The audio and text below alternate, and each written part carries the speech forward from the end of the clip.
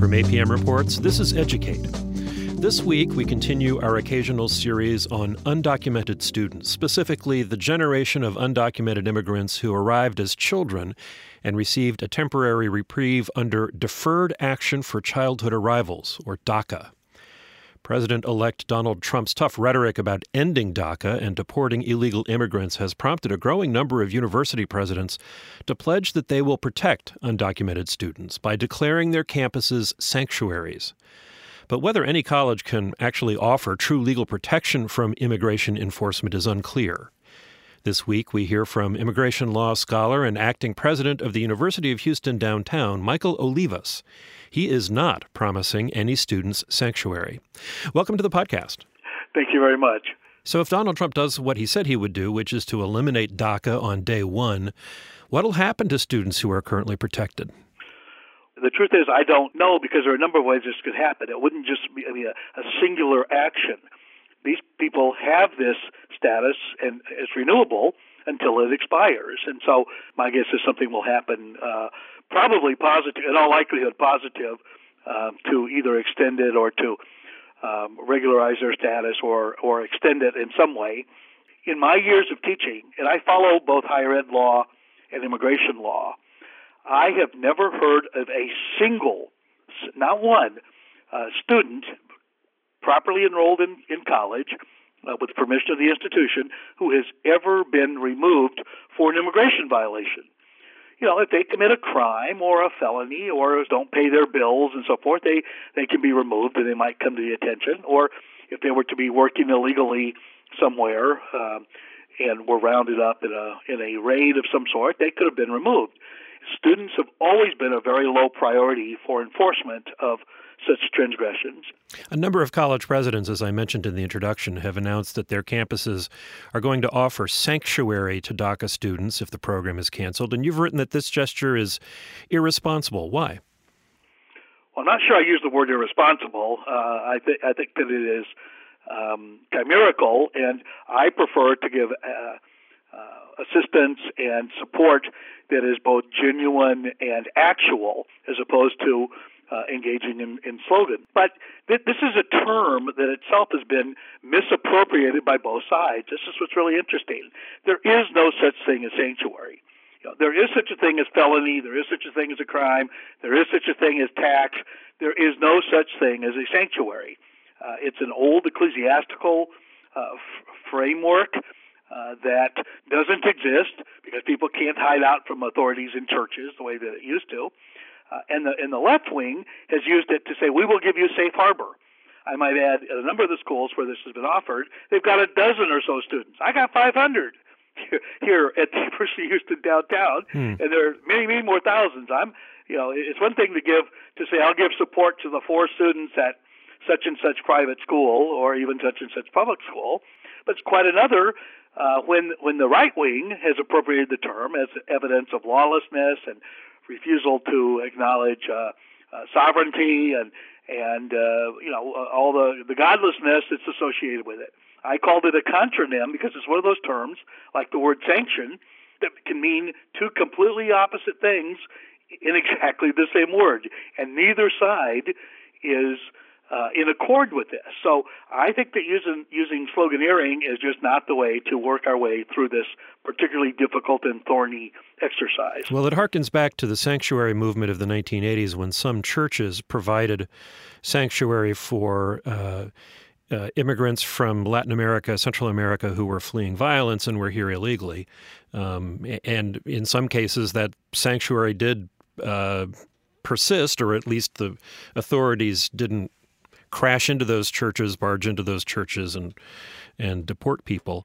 Well, but that's not because it gives you actual legal cover, and I understand and I acknowledge the ecclesiastical roots of this, but it still is a governmental obligation, I would say, and certainly government authorization, that if they have reasonable belief, usually with a subpoena and some data, some evidence, to go in and raid a workplace or another place where they suspect someone's either being harbored or hidden or is evading authority, they have the right to do so. But the authorities have always made this a very low priority. They're not looking to get rid of school children. They're not looking to get rid of college students as long as they're behaving, as students in an appropriate way, which means not engaging in activities that will bring the wrath of God down on them. And I have urged many of the dreamers with whom I speak all the time not to be so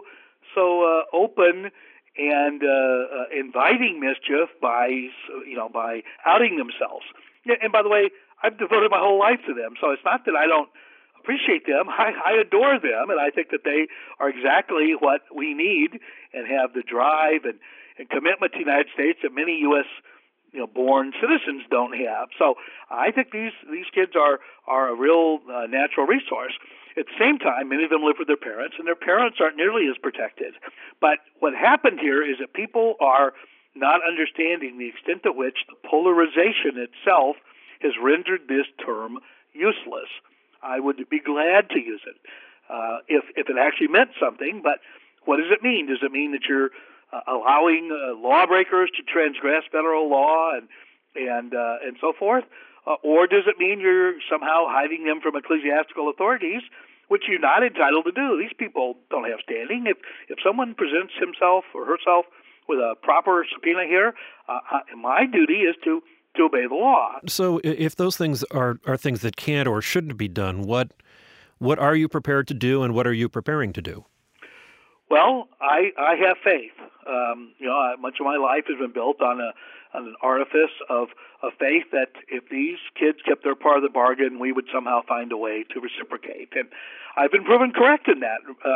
I helped write the very first in-state tuition statute in the state of Texas when Governor Perry signed that into law, and then 2 years later signed in a financial aid bill that accorded financial aid and resident tuition for undocumented students in Texas. He took a real beating in the Republican primaries for that. I knew that was a transgressive act, and I helped sell it and helped a number of other states write such laws and engage in such state lawmaking. And we've never lost a case in that regard. That is, we've never lost a challenge by a restrictionist group that tried to undo that kind of program. So we would go back to that. And I think now that these presidents and other advocates have alerted themselves and become awakened to this, I think that they ought to be supporting the organizations, the Dreamer organizations, as well as national legal groups, as well as immigrant groups that actually do work in this area, because this is a long slog. It requires a combination of advocacy and service and litigation and research, and frankly, some service that gives proper information instead of holding out a hope to students who are very vulnerable that there is something they can do if we just simply declare that you can't come on our campus, which is a false hope. I just will not engage in it. I love and respect them far too much to tell them that. Right. So do you think that President-elect Trump is in fact likely to follow through on this threat, or do you think he's blowing hot air? Well, I am uniquely unqualified to have any insight into what President-elect Trump will do. None of us know, frankly, including his own advisors. And my guess is that they will, probably have to retract or step back from some of the promises they've made in a variety of ways. So I don't know, but until I know, I refuse to give advice that might be harmful. I'll just give you an example. Should a student who's entitled now with DACA leave the country and go on a study tour abroad, say to Mexico, or like one of my students who wants to go to England for a theater program? I would say I would not leave the country and try and return after January 20th. Anything else that I told them would be, I would be disbarred. I would be giving malpractice advice, and I would not be helping them if I said, no, go ahead, we don't know what he's going to do. I think that there is a certain element of concern here. And these kids cannot carry on the revolution that they want from Honduras or wherever they might be removed to. I don't think that that's going to be the kind of thing that President Trump or his followers or his cabinet are going to resonate to. I think that having advocates such as Senator Lindsey Graham, who's been a moderate on these, bring forward some DREAM Act legislation.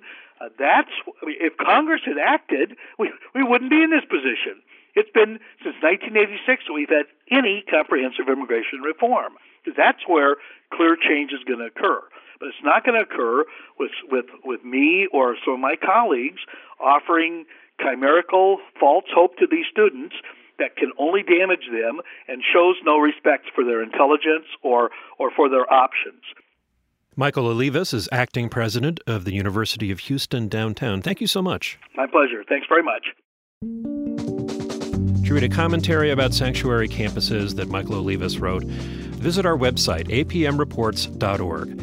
There you can check out our other podcasts on undocumented students and a range of other topics, and you can browse through our archive of more than 100 documentaries.